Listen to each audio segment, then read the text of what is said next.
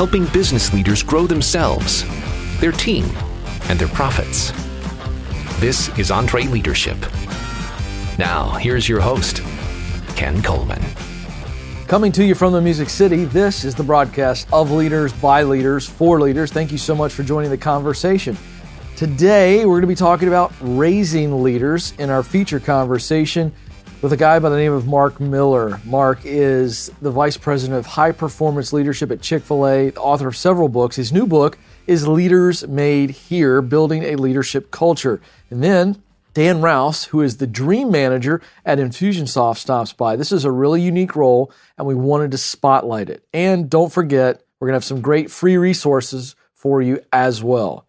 Let's get right to it. As I said, Mark Miller is our feature conversation. This is really fun. You'll hear Mark share that he was the 16th team member hired by Truett Cathy at Chick-fil-A, and he's had a remarkable run. For 20 years, Mark has been 100% focused on developing leaders and their culture. Here is my conversation with Mark Miller. Well, this is exciting. My dear friend Mark Miller, we've known each other for over a decade. You're at Chick-fil-A World Headquarters right now. You got a new book out, Leaders Made Here. This is a lot of fun in the new studio, so thanks for being with us. Well, thanks for the opportunity. Yeah, man. So I love when you write books because I know there's a lot of thought and research, and there's a spark. And this is called Leaders Made Here. I love the book cover. It's got a ruler on it. We've got some type of scary pliers. We've got vice grips. There's a reason why you went with that imagery, and I love that kind of stuff. So before we dive into the book, what's going on with this title and why that imagery?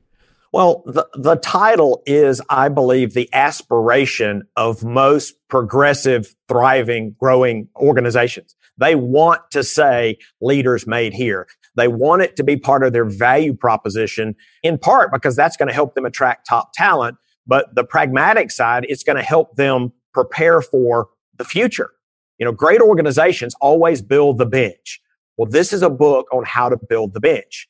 The reason we use the tool motif is you got to get in there with your hands, and there are things you have to do. It's not something you can hope for. You know, it's been said over and over and over again. Hope is not a strategy. It's a wonderful thing, but it's not a strategy. And you're going to have to engage. You're going to have to pick up the tools, and you're going to have to go to work. The good news, though, it is doable. You can build a leadership culture.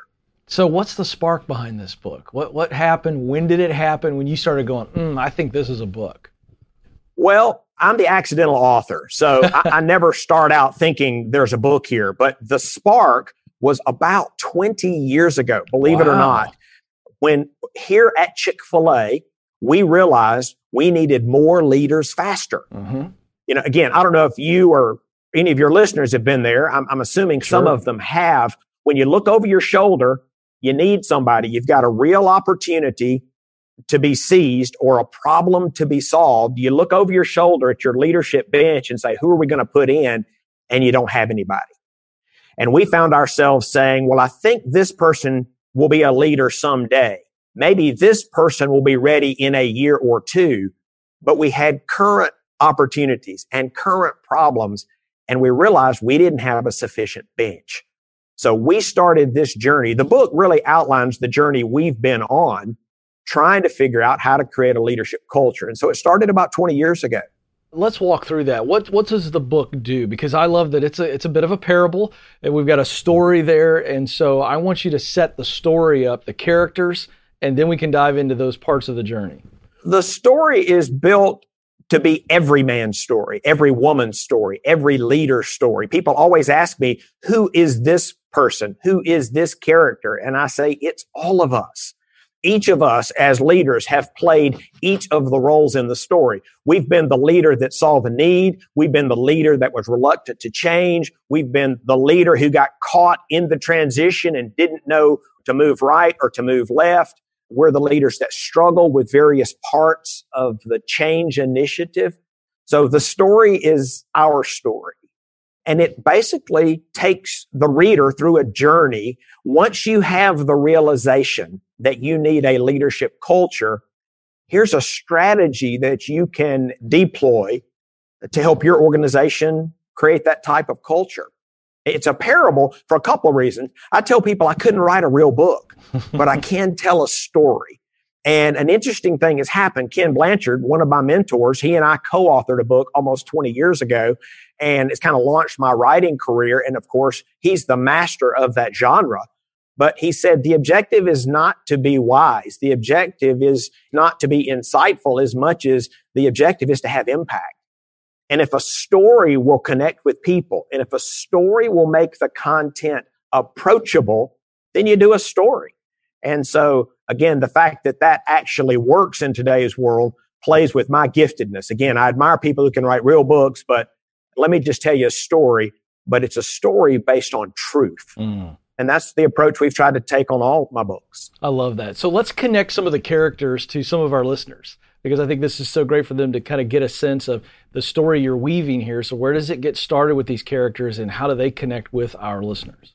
Well, Blake is the new CEO, and he has had a successful career previously. You can actually follow him from the very first book. He's the son of Jeff from the book that Ken and I did called The Secret. Wow. And so he goes through this realization that he needs to learn to lead. This is in previous books, and he learns the skills in the book, Great Leaders Grow. And then he realizes that nobody wants to follow him. And that's the book, The Heart of Leadership, because it's built on the idea if your heart is right, nobody cares about your skills. So in that book, he learns about leadership character.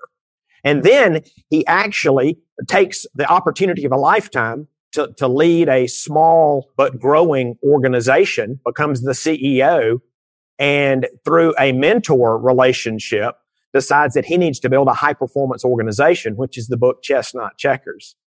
And so as his story has progressed through these books, he's a new CEO, and he meets with tragedy. I won't give too much of the story away, but again, one of the things I've been encouraged by my readers and my editors is don't forget there's got to be a real story here, not just a travelogue.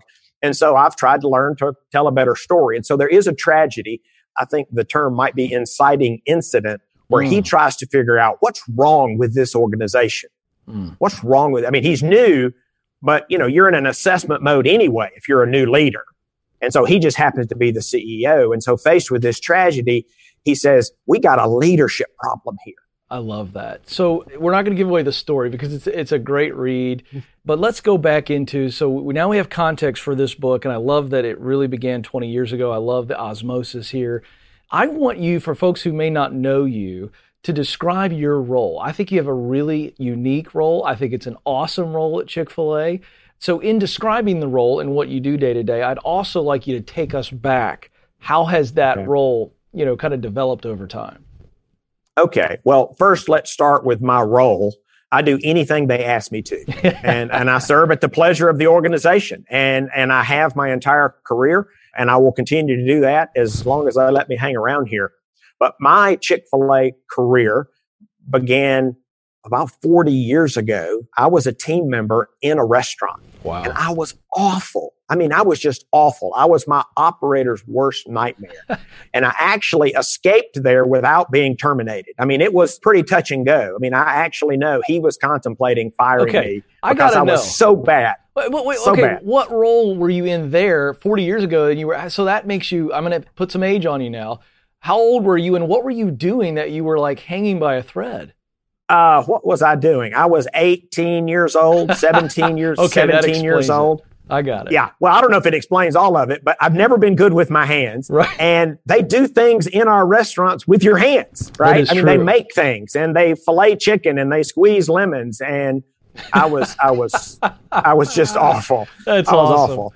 Oh, so I escaped without being fired, and I actually came to the home office. Now, this is no reflection on the other men and women who work at the corporate headquarters, but I couldn't do what they do in the restaurant. So I said, hey, maybe I can work at the home office. Yeah. So crazy logic makes a lot of kid. sense. It makes total sense. Makes a lot of sense.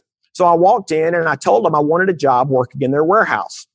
So just a moment later, this was the receptionist I was talking to. Just a moment later, Truett Cathy came and took me into his office. Now, some folks know the name Truett Cathy. He's the founder of Chick-fil-A. Yeah.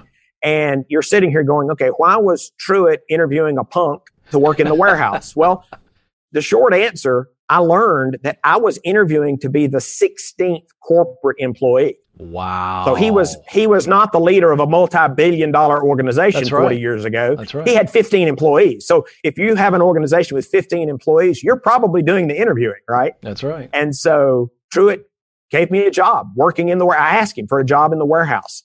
And he said, sure. He said, somebody quit yesterday. I guess you can have the job. And I'm thinking, I'm glad he didn't ask a lot of hard questions because I didn't have any skills. I didn't have any qualifications.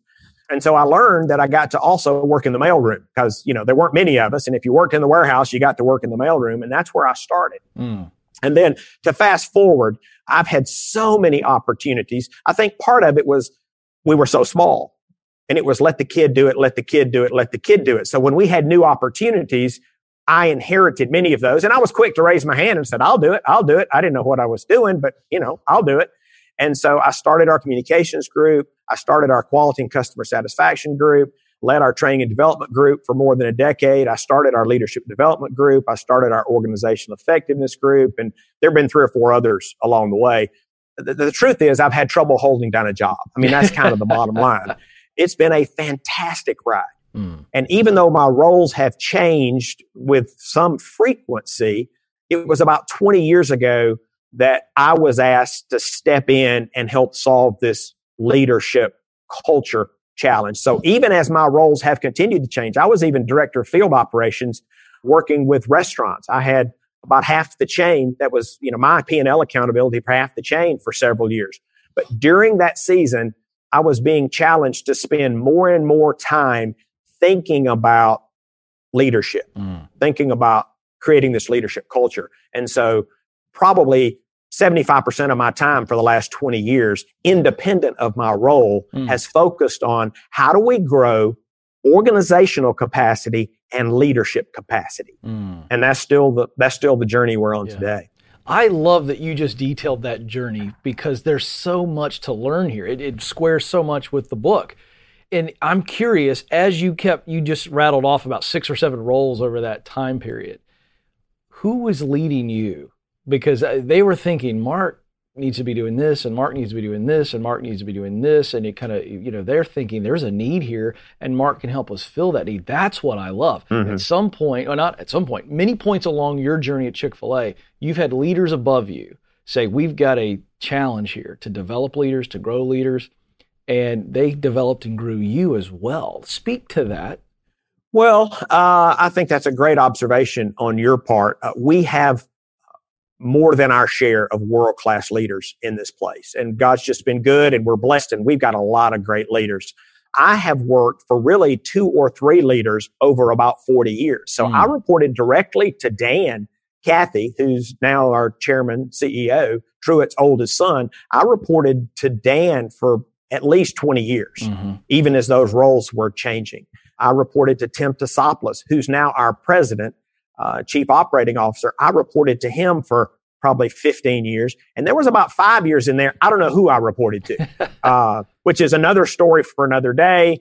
Didn't matter to me. I mean, there's nobody going to set higher standards for me than me. Yes. And I figured if I'm doing something wrong, somebody will tell me. And I was just trying to lead and just trying to steward what had been entrusted to me. So again, I've just had the privilege to work for a lot of great leaders. Now, in recent years, we're experiencing such great growth right now. We've done reorganizations, probably 4 in the last 5 years. So I've had 3 new leaders in the last 4 or 5 years. So we're still trying to get our footing on what the future looks like. But clearly I was marked by 20 years working directly with Dan Cathy and 15 years working with Tim Tasopoulos. Those guys just marked me in a profound way. Yeah, I want to stay here because I want to know from your perspective, so leaders can hear this. What did Dan and Tim do specifically that built into you, maybe pushed you into some spaces? I don't know what the experience was, but what did they do right to keep moving you into these more influential roles? Well, I think there were probably a couple of things that they did, maybe 3 that come to mind. One is they weren't looking at me first. They were looking at the needs of the organization. And I think leaders can get in a trap. I know we want to serve our people and I know we want to help them grow and be fulfilled, but I wasn't creating roles. They weren't creating roles for me. They were looking at needs of the business and then trying to match it with my talents, gifts, skills, and experience. So I think they looked at what the business needed. They looked at what they felt were my capabilities, and they were courageous. Now, they might not say it that way, but they gave me jobs I was not qualified for. I mean, they gave me career changes. I mean, when you're working in the warehouse and you start leading corporate communications, I didn't know what that was. I started that department. Right. When I started the quality group, there's a whole discipline. There's a language. That's a thing, right? And I knew nothing about it. When I moved into restaurant operations as a director of field operations, I had never been a consultant. So the path had historically been our consultants would grow up and become directors. They brought me in having not done that. I mean, I could go on and on. When I moved into training and development, I had no training and development background. That was a career shift. So I think one thing they did right is they were willing to take some risk. Now, I think they were willing to take those risks because of my track record and because of the things that they saw in me that I was willing to learn. I was willing to ask questions. I was willing to change. I was willing to challenge. I mean, I don't even know what that list is if they were giving it to you. But that's what I brought to each of those roles. An open-mindedness, a willing to change, to ask questions. And so those are some of the things I think they did right. Yeah, that's so good to hear. All right, so the book is about leaders are made here. We've got leaders that are listening and watching us, Mark, and they're going, oh, I need this. But Mark, if I'm honest, I don't know where to start. I know I need to develop leaders. I know I need to look for potential leaders. How do I get started? Well, the good news is there is a starting point. Now, there's several pieces of this strategy, and we can discuss them or not. But I want to tell you, if you miss the first step, you don't even need to do the others. I mean, there is a starting place to create a leadership culture. So thank you for asking that question. It's the question I answer most often. And you have to have a point of view on leadership. Now, let me take that a step further. You have to have a working definition for your organization. Because here's what I know.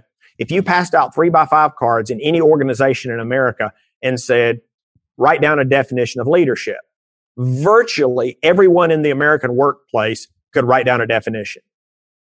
I also know that unless an organization has done the hard work to forge a consensus, and I use that word intentionally, think of the metaphor of forging, right? The hard work, the pounding it out of saying, here's our definition of leadership. If you haven't done that, everybody's going to have a different definition. Well, that's where we found ourselves 20 years ago. We were having trouble accelerating leadership development, and in part because everybody defined leadership differently. So you can imagine some of the unintended consequences if you've got, let's just take your senior leaders as a case study. You've got 6 or 8 senior leaders, and we lived through this, and they had different working definitions. Wow. Well, it affects who you recruit, who you select, how you train, who you recognize, who you reward. We had situations where one department had a leader, another department had a shortage, needed a leader, and they wouldn't let them transfer because they didn't think they had a leadership bone in their body. How does that happen? Well, because they had a fundamentally different definition of leadership. And of course, there's a long list of unintended negative consequences if you don't agree, right? And so we were living that. And so we stumbled upon the revelation that we have got to have a common, agreed upon working definition of leadership if we have any hopes of creating a leadership culture. Well, I love that as the first step. And hey, man, you just take us down as many steps as you want because I think it's just huge. But I have a follow-up here. Okay. How painful was that process of collectively going, all right, we've got to sit down and go, for Chick-fil-A, this is how we define leadership? Because I know people are going, all right, that's probably us, if we're honest. Right. Is that a painful process? And if it is painful, is it worth it? I think I know the answer to that. Okay. Painful might not be the way I would describe it. Challenging, arduous, time consuming? Is it necessary? Only if you want to create a leadership culture. Yes. Only if you want to accelerate leadership development. Only if you want to deal with that lengthy list of negative consequences. We discovered at the time, this was 20 years ago, there were over 6,000 published definitions of leadership. Wow. So who knows how many there are today? And so it is to be expected that people are going to have different working definitions, sometimes different paradigms around what leadership is. And so you actually have to do that work. Now, in our case, it took a while, in part because we sell chicken, right? This was not in our sweet spot, but we knew we had to do it. So I put together a team of really smart people and said, okay, we get to figure out what's our point of view. And we did all the stuff you would expect. We did benchmarking. We did interviews. We read a couple hundred books on leadership. We're trying to figure out, okay, what is it that we believe? Now, the last thing I'll say about that, is it painful? It requires leaders at multiple levels, but particularly senior leaders, to think of the greater good. Yes. So I'll give you a quick story. When we were doing our very first training session, this is after we had done the work that I just described, and our executive committee knew that we were going to do this. It's really more of an orientation for some of our new leaders, and we were going to share our point of view. And they said, we're going to send somebody in from the executive committee to encourage the group over lunch. And I'm going, fantastic. So we have a member of our executive committee show up. They had been unable to attend the morning session, but they knew what we had been talking about. And so this gentleman stood up and says, I understand that you've been learning about the SERVE model this morning. I'm thinking, at least he knows what we were doing this morning. That's all good. And he said, I just want you to know that if you survey the members of the executive committee, we do not all agree that that's the best definition of leadership. And of course, my heart just stopped. Right. And I'm thinking, I can't imagine how I'm going to try to fix this. But thankfully, that was a comma, not a period. Maybe it was a semicolon. He said, however, even though some of us prefer John Maxwell's point of view and some of us prefer Andy Stanley's point of view, and he named several other leadership thinkers, we decided that it would be best for the organization to adopt one point of view. And what you've heard this morning is that point of view. So he even acknowledged the diplomacy, the statesmanship, if you will, that senior leaders had to say, I may have a way that I like to talk about vision that's different than this, or I may think, this is an important piece or element. But for the greater good, if we're going to get this organization aligned, we're going to come together around a common language and a common point of view. And so we made that decision almost 20 years ago, and we've been in deployment mode ever since. Boy, that is so good. All right, now you kind of tease us. There's so many steps. I'm going to turn you loose. Do you want to roll through some of those and just give us I'll do it really quick. Again, we didn't know what we were doing. So I want to be really clear. This was not some grand strategic plan. Yeah. We had a felt need to accelerate leadership development. We discovered the first hurdle is we don't even agree on what it is. So when we articulated our point of view, which, by the way, I know that's not what we're talking about today, but that's what Ken and I wrote about in The Secret. He found out about the work we had done, and he challenged me, that's got to be a book. And I said, Ken, we don't want to write a book. I said, in fact, everything looks like a book to you, which is why he sold 70 million books, right? And he said, no. You were trying to articulate what great leaders do at Chick-fil-A. He said, what you've done is you've articulated what great leaders have done throughout history. And it's got to be a book. And so he and I did that. And so that's the book called The Secret. So that's our point of view. Well, here's what we thought. We were naive. We thought we were finished. It's like, okay, good. We can go back to doing real work. We can go back to selling chicken now because we've just told everybody, here's our point of view on leadership. We literally thought we were done. And then the phone calls started coming in. Inside the organization and outside. People now were reading the book that Ken and I had done, and they started calling me saying, what's next? And I went, I don't know what's next. I didn't even know there was a next. But we're getting the same calls internally. And we realized that as critical and as essential as having a leadership point of view is, that working definition, it's just the beginning.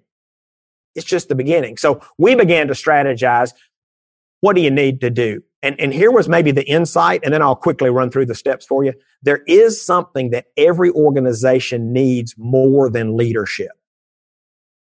They need a leadership culture. And here's my working definition.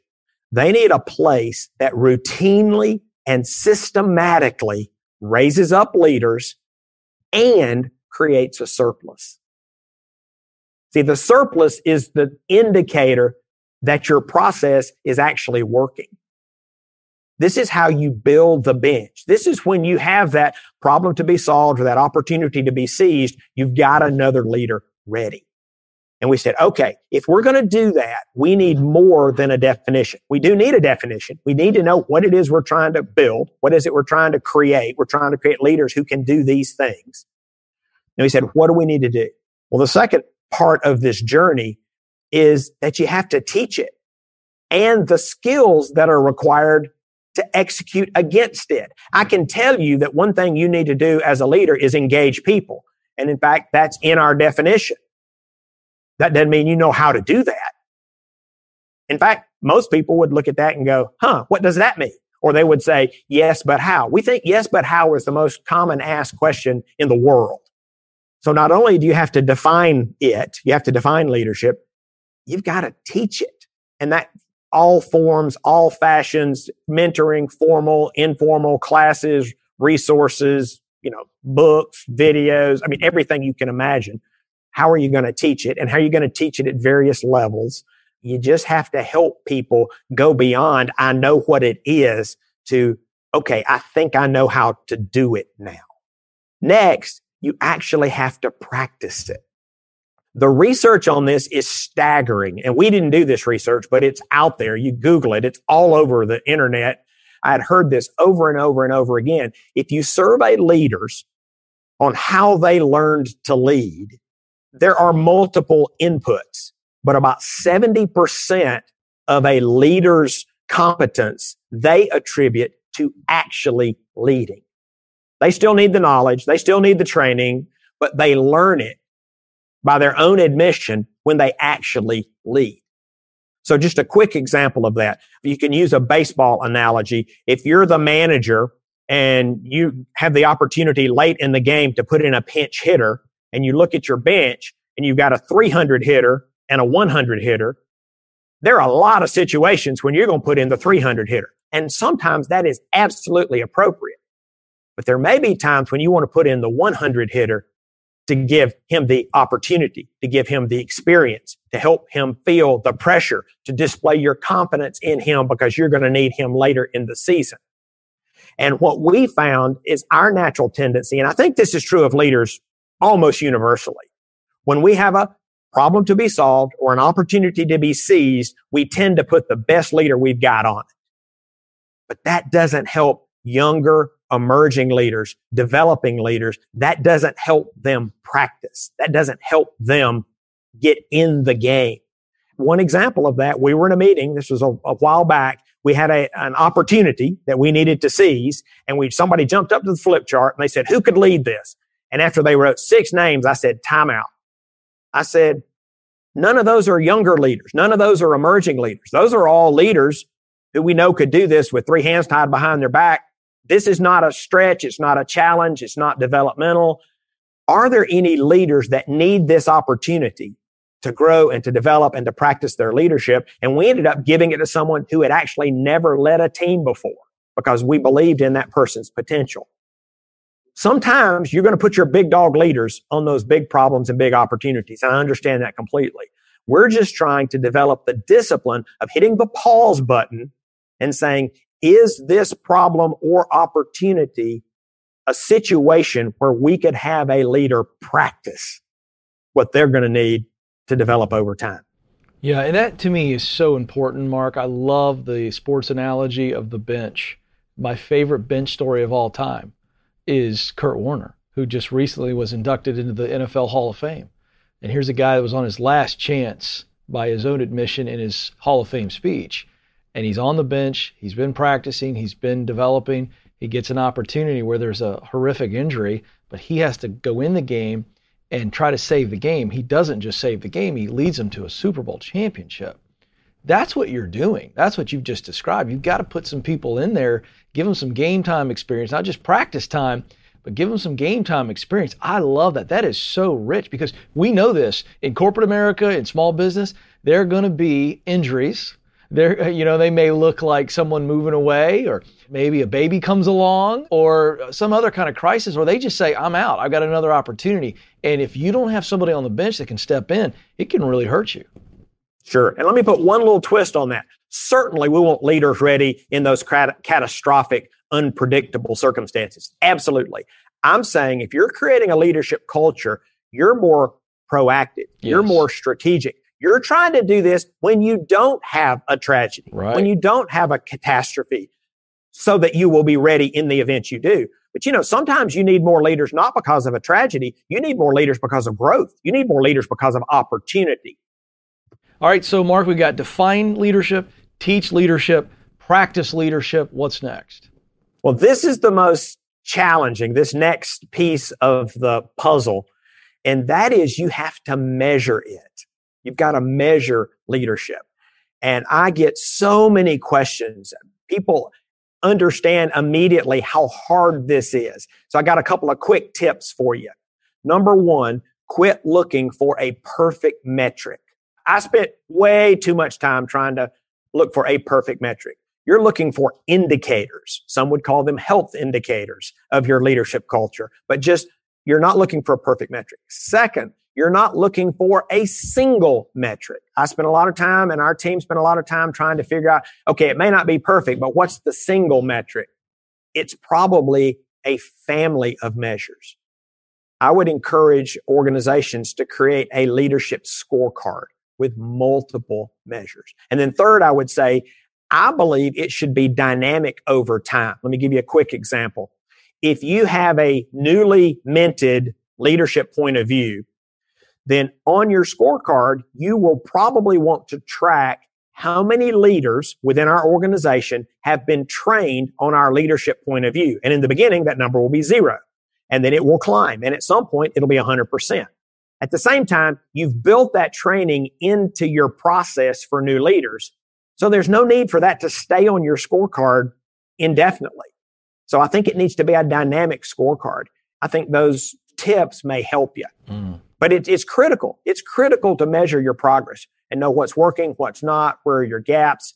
And then one more thing, as far as the outcome, some people go, yeah, but what are the outcome measures? I mean, you can measure how many people go through training, but yeah, does that really matter? Well, it's probably a prerequisite to outcome measures, but any number of ways you can do that. One I like is Federal Express has done. They've created a leadership index. They've taken, the last time I checked, they had pulled 7 questions off of their corporate engagement survey and created an index. So they cheated. They have one number, but it's really got 7 numbers rolled up into it. And they picked things that are the direct reflection of leadership behavior. As an example, an employee would be asked to rate their agreement with a statement, I fully understand the mission and vision of the organization. Well, if somebody says no, that's a reflection on their leader. And so they create an index so that they can help their leaders grow on those critical behaviors. That's one way to do it. Another way to do it, you can measure how many leaders are ready now for their next opportunity. We do an annual leadership talent review, and many other organizations do this as well. And one of the things we're trying to judge is someone's readiness for their next opportunity. You can put that on your scorecard and say, this year we have 6% of our leaders that are ready for their next opportunity. What's the goal? And there are any number of ways. Organizations all over the planet have figured out how to measure the health of their leadership culture. Nothing improves without measurement. And so that is a critical step of this bigger play to create a leadership culture. All right, this is a masterclass, folks, in making leaders. All right, so we're going to review and finish with this last step. You've got to define leadership. You've got to teach leadership. You've got to practice leadership. You've got to measure leadership. What's next, Mark? Well, it's the most personal step in the journey, and that is you have to model it. Yes. Existing leaders have to be in the game trying to live out the leadership definition that you've articulated. Now, at the highest level, I'll give you a really simple example. Maybe this is too simple, but I like simple. If your organization says we are advocates and proponents and practitioners of servant leadership, And you have existing leaders that go, not me. That's not my jam. It's a command and control, my way, the highway. You're here to serve me. I'm not here to serve you. Any number of ways, either overtly or subconsciously. If that's the behavior that is tolerated among existing leaders, you've got no shot of creating a leadership culture. Here's the deal. People always watch the leader, whether we want them to or not. And they're trying to figure out, are you trustworthy?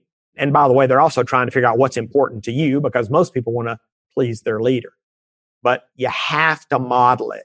And again, they don't expect perfection. People do not expect perfection, but they certainly expect effort from their leaders. There it is, folks. That right there is not just a couple of ideas that have just popped up in Mark's head after bad pizza. By the way, do Chick-fil-A people eat pizza, or are you allowed to eat other things? There's a lot of rumors out there about that. Mm-hmm, mm-hmm. We do eat other things, but it's always under the heading of research and development. Oh, I love it, folks. Well, as I was saying, Mark has really thought through this. The leadership at Chick-fil-A has thought through this, and they've modeled it. Everything you've just heard actually works. That's what's fun about this. The book is Leaders Made Here, Building a Leadership Culture. He is Mark Miller, longtime friend. He's the real deal. I can say that. He stands there in Chick-fil-A World Headquarters in Atlanta, and I've been there as well. And I got to say this. I don't think I've ever publicly said this. I've had the opportunity to be there several times and eat in the cafeteria. It is the greatest cafeteria I have ever been in my life. If I were to take my kids there, they would literally, their heads would spin off their shoulders. It's more Chick-fil-A food than you can ever imagine. Well, and there's free ice cream. That's what the kids like. How often do you sample the free ice cream, Mark? Because you look pretty fit. I'm working hard to lay off the ice cream right now. All right, good deal. Well, hey, man, we'd love to have you back. Anytime you do a book, you're welcome here at EntreLeadership, because we're always better for a conversation with Mark Miller. So thank you, pal. Thanks, Ken. Big thanks to Mark. A reminder, the name of his book is Leaders Made Here, Building a Leadership Culture. I can tell you, I vouch for Mark because I've known him a long time, a very intentional leader, and Chick-fil-A is a very intentional company as it relates to everything they do, but certainly around training, growing, developing leaders. Speaking of growing leaders, the entree resource for you this episode is our Leadership Growth Assessment. How to develop leaders within your team. This is the perfect tool for you after listening to Mark Miller. Your team members are either producers, influencers, or leaders. How do you know? We have 4 attributes that are going to help you begin to assess your team. The 4 attributes are rapport, credibility, trust, and influence. This is a phenomenal resource, and as always, it's free. You can get it 2 ways. 1, you can text the phrase leader growth. That's one word, leader growth. You text that to 33444. That's 33444, or you can get the link in the show notes at EntreLeadership.com. Click on podcast, go to this episode. Well, this is really fun. We love the folks at Infusionsoft, great friends of our organization. And when the team told me that Dan Rouse was the dream manager at Infusionsoft, I perked up, wanted to know more about the role. And you will be glad that we're telling you about the role. This is a great way to get creative with developing your team, with communicating your team, and so much more. Here is my conversation with Dan Rouse. Well, this is a great treat. Our great friends at Infusionsoft have allowed Dan Rouse to hang out with us for a little bit. I know you got a lot going on there, but this is a fun conversation because I want you to describe your title and then pause for a little bit and let people, kind of soak on that, and then tell us what that role looks like. Yeah, you bet. So my title is I'm a dream manager, which you probably should pause on because there aren't very many of us in the world. It's very akin to a corporate fairy godmother. Yeah. Where my job is to help our employees to articulate, identify, and accomplish their individual dreams.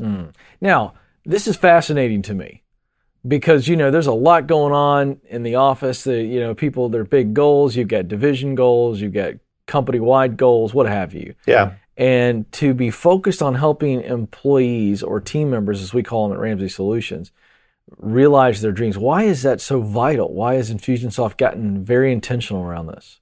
So in every office, no matter how cool your culture is, there are going to be people who become stagnant and stuck, right? It's the people who they quit but stay, right? And especially in honestly, any kind of business, we have that problem. And so at Infusionsoft, not only do we believe in entrepreneurs, but we also believe in our employees. And we believe if we can turn on kind of what we call the dreaming power, the power of dreaming within an individual, that transcends into their work, transcends into their life, and they're more likely to be confident, creative owners within the work that they're doing here at Infusionsoft. Well, so let's talk about that. So give me an example without revealing maybe some personal details. Give me an example of how you have walked alongside a team member as they've realized a dream, and then what does it translate to? What does it really look like during the regular week? So, for example, we oftentimes will gather people in, because here's the thing. Everybody's in a little bit of a rut. We all get stuck in a rut. Like the deer wandering down to water to get a drink of water, wandering back. We all have that tendency. And if it doesn't die on the path, right, which path does the deer take the next time? It's going to take the same path again and again and again until we get in a little bit of a predictability in our lives.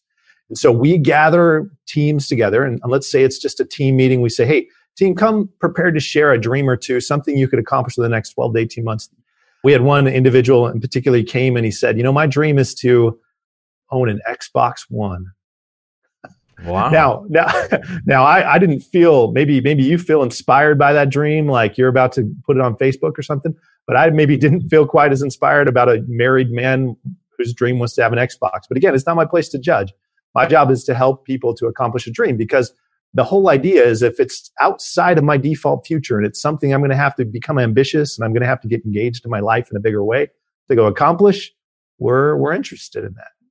And so we sat down together, took 3 or 4 weeks, and he was able to accomplish this dream of having his Xbox One. We all cheered. And the next time we met one-on-one, I turned to him and I said, now, I think you're underestimating the power of our ability to go accomplish big things. And I want you to choose a dream that would scare you a little, that might take a little bit of a miracle to happen. Because what we're trying to do in the dream management process, we're trying to turn on their belief in themselves and their ability to create and do in the world. And so I turned to him and I said, what's a dream that would really inspire you? And he said, and he got a little bit more serious this time. And he said, my wife and I have been thinking about having kids. And to be quite honest, I would love it if I could turn to my wife and I could say, sweetheart, if you want to stay home for as long as you want, you can stay home while I become the breadwinner. And I said, how much? How much do you need? And he said, I don't know, double. And I said, now, I'm the dream manager. That's how much you need. How much do you want? Let's dream about this for a minute. He said, triple. And I said, you want to triple your income? By when? He said, this year. And so because we're dreaming, we're kind of throwing out this situation that seems, if he keeps going his life the way he's going at it, it's never going to happen. But we throw this dream out there that seems almost fiction, and we just put together a plan and we started working on it. A year later, we sat down together, and do you think he'd made his dream, Ken? This is a tough one. Because I don't know what role he's in, but I'll say no, he did not. Oh, you're absolutely right. He did not make it. He was $100 short per month. Oh my gosh, of achieving triple his income. Now, what happened in the meantime? He'd gotten 2 promotions at work. Mm-hmm. So he'd figured out a way, he'd engaged in a bigger way in his role. He'd showed up more powerfully in his life. He'd started a little side business. He started doing he added income to his world to make that happen. I'm happy to announce that they now have 2 kids. Wow. His wife's at home doing great things. And what was funny is right after that, he turned to me and he said, Dan, I don't play the Xbox very much anymore. Yeah, I'll bet. Because he's like, I got a lot going on in my life. And that's the kind of transformation that we see happen when people begin to identify a dream, are willing to go after that dream. And we're interested in Infusionsoft of having the employee who's been through that process. We find them to be much better employees, much more engaged, confident employees who are owning their work in a different way. And so we're very intentional about saying, hey, we're going to encourage that as a process that we do here. How often do you see this clarity on dreams lead to someone leaving you? Great question. It's not often, but it's also not unheard of, right? As people begin to identify and recognize their ability to go create, especially at a company where we help small businesses every day be successful. We have this guy making $60,000 a year coaching and mentoring somebody who's making $1 million or $2 million a year. And eventually they kind of go, you know what? I think I might be able to go do something on my own. And so it's definitely something that happens, but we're okay with that because we're interested in having people fully lit up, fully alive, fully engaged. We'd rather have that person for 2 years than the person who's kind of going through the motions for 5 years, right? Yeah. So we're okay with a little bit of that kind of turnover if it means we have fully engaged employees. Yeah. Now, most companies that may be listening in may not be able to give full-time resources to a dream manager, but that's not what you're suggesting. This is not say, hey, everybody's got to have a full-time dream manager, but what you are a believer in and what you are suggesting is that the leadership of the company, no matter how small, needs to be engaging in this concept, if you will, and actively engaging on dream managing. So how do they go about doing that if they don't have you, Dan? Well, if they don't have me, there are probably really good alternatives. But let me give you an example. So we work with an event facility company called Venue at the Grove here in Phoenix. Probably about a $2 million company. They employ probably about 25 employees. And the owners, Ed and Abigail, they got together and they said, we are interested in our employees' dreams. We see what you're doing at Infusionsoft and we want to be better at it in our company. Now, obviously, they couldn't afford a full-time dream manager, but what did they do? Well, they put up a wall in their offices. And on the wall, it said, what are your dreams? And they had people write down their dreams on the wall. They said to their employees, hey, we're interested in not only helping you get a paycheck, but we're interested in making sure the work that you're doing here is preparing you for whatever future you have. And again, these are people who are working in the kitchen, they're bussing tables. They're not necessarily lifers in this business. And as they do that, everyone on the team understands that this becomes, people talk about having their employees feel like a family, but it becomes a little bit more like a family as those leaders take interest in their dreams. So first step is to take interest.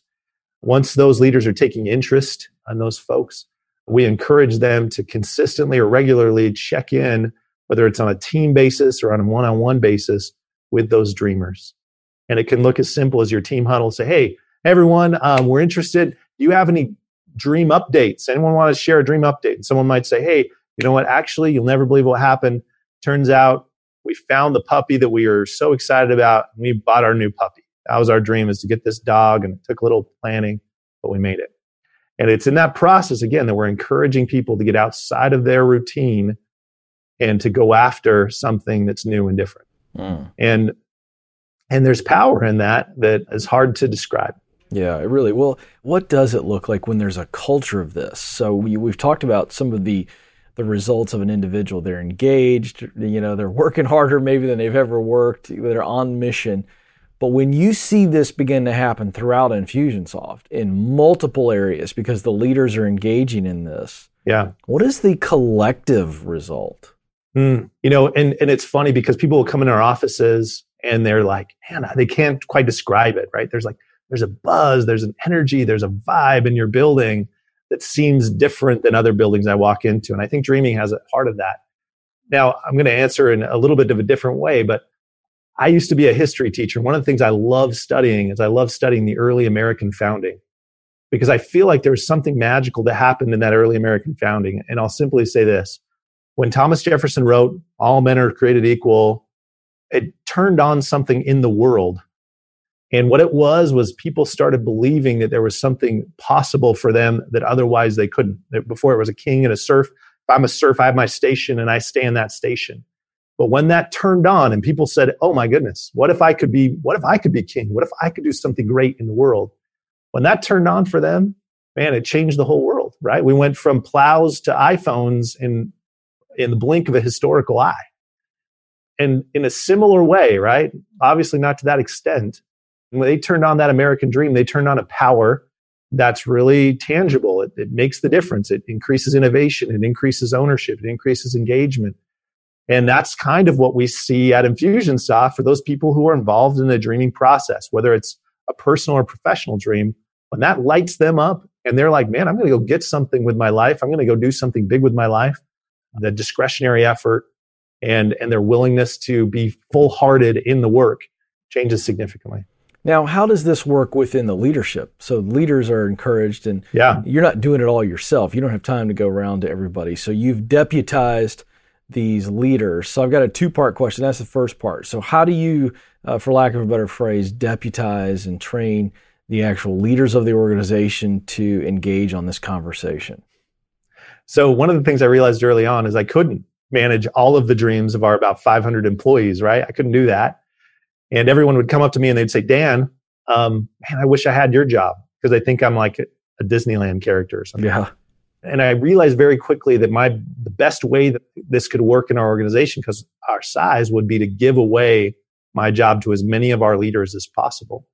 The way we did that is we just put together a simple training where I took all the learnings that I've collected over the years of doing dream management. I packaged it up in about a day-long training, and I'd bring them in and I'd say, hey, listen, I want to teach you what it means to be a dream manager, and why you should believe that helping your employees to dream and to go after things, even if there may be personal things, will benefit the company in the long run. So we put them in this program, we teach them some basic coaching skills, and then we kind of help them to organize that in a very subtle way, right? Because dreaming is not the whole pie, it's just a seasoning. And we teach them to kind of integrate that in a subtle way, whether it's a line item on a one-on-one conversation where every fourth one-on-one we sit down and I say, hey, how's that dream coming? How's your work on getting that house, or whatever that might be? Or whether it's in a team, we have one team that every third Friday they meet and they have breakfast and they check in on their dreams. And it's just simple, subtle things that helps reminds the employees, one, that we care about them, and not just because they can contribute something to our company. We care about them because they're human beings and we love them and we care about them. And two, it helps those employees never feel stagnant in their lives, always feel like they're moving forward in their lives. And again, we get some cool benefits out of that as well. All right, now how do you engage with the leaders on this? So they're not just helping this, but now you got how many people in a leadership position at Infusionsoft? Ballpark. We have a little under 100 that are in some kind of people leadership position. We check in with them as kind of a regular cadence where, I'll meet with them in team meetings or I'll work one-on-one with them.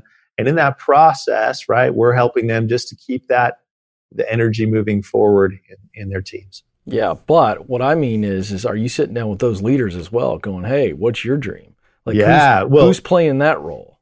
Yeah, so our CEO, Clayton Mask, I think he's been on the podcast before, he came in and did his dream coach certification, and then he's working with his leaders on their dreams, right? And those leaders are working with their leaders and on down the pipeline, right? So it's not, I'm certainly working with one-on-one with our executive leaders and helping them to dream a little bit bigger, both internally and externally.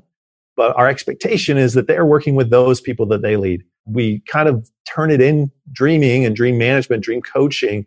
We turn that into a function of leadership. That's part of your it's not an obligation, but it's a privilege to be able to help someone to accomplish a dream. Yeah, I love that. All right. So people are listening or they're watching this and they're going, all right, this is awesome. I'm in. How do we get this thing started? A couple of recommendations. This concept came from a man by the name of Matthew Kelly. And Matthew Kelly wrote a book called The Dream Manager several years ago. That's a great place to start. Pick up that book and read through that book would be a good place to start. Second thing you can do, we have an ebook that we're going to share with you. I think it's infusionsoft.com/inner-genius that you can learn more about how to kind of bring these dreaming concepts into your organization. And more than that, a really simple exercise, if you wanted to start tomorrow, would just be to take your team, whoever you lead, and say in your next team meeting, say, hey, listen, I'd like to just talk to you about your dreams.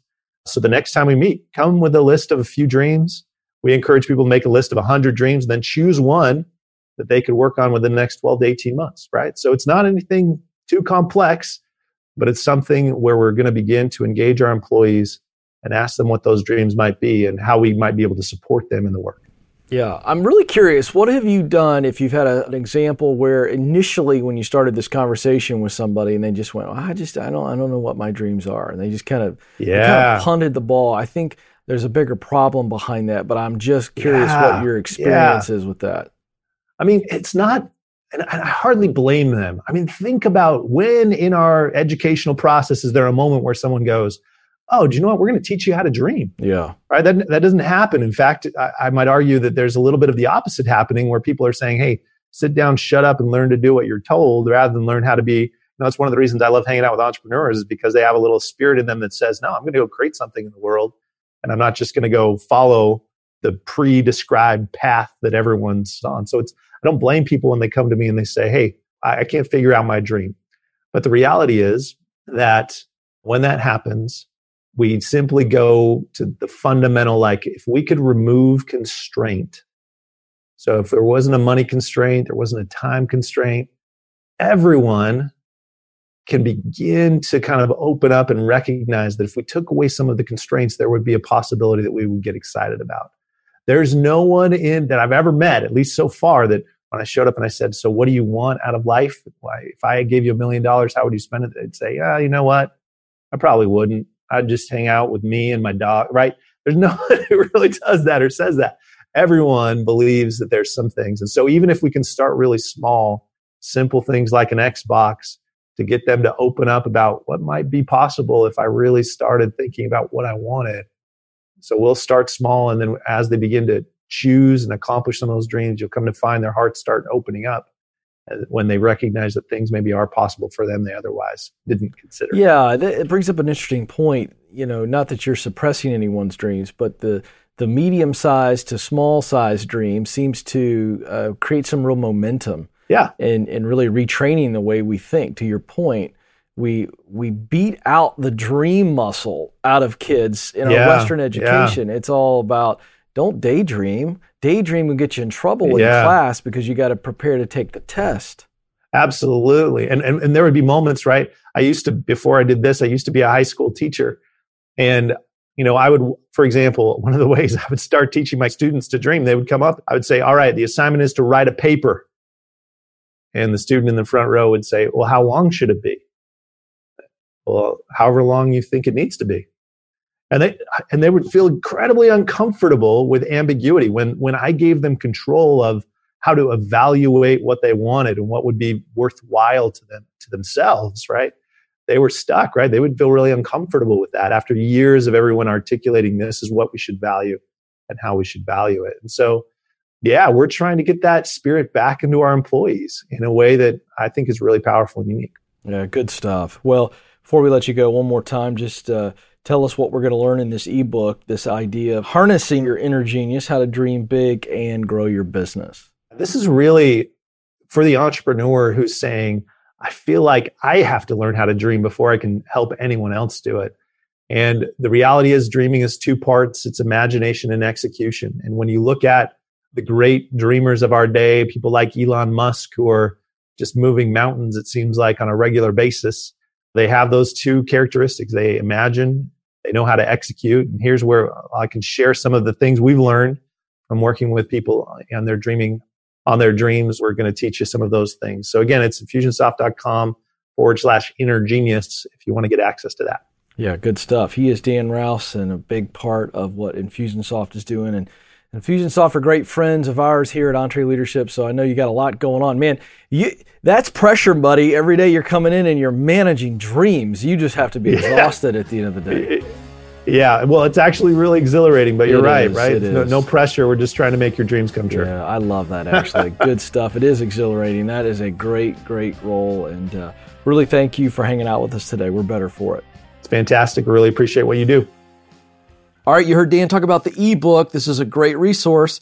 You can get it at infusionsoft.com/inner genius. Again, the ebook is Harness Your Inner Genius, How to Dream Big and Grow Your Business. Go get it at infusionsoft.com/inner genius. That's infusionsoft.com/inner genius. Or you can get the link in this episode's show notes at entreleadership.com. Well, folks, that's going to do it. But before we take off, I want to say a big thanks on behalf of Eric, the producer, engineers Will Rudder, and Jim Babb, and the entire EntreLeadership team. Thank you from the bottom of our hearts. We appreciate you listening. We'll talk with you again very soon.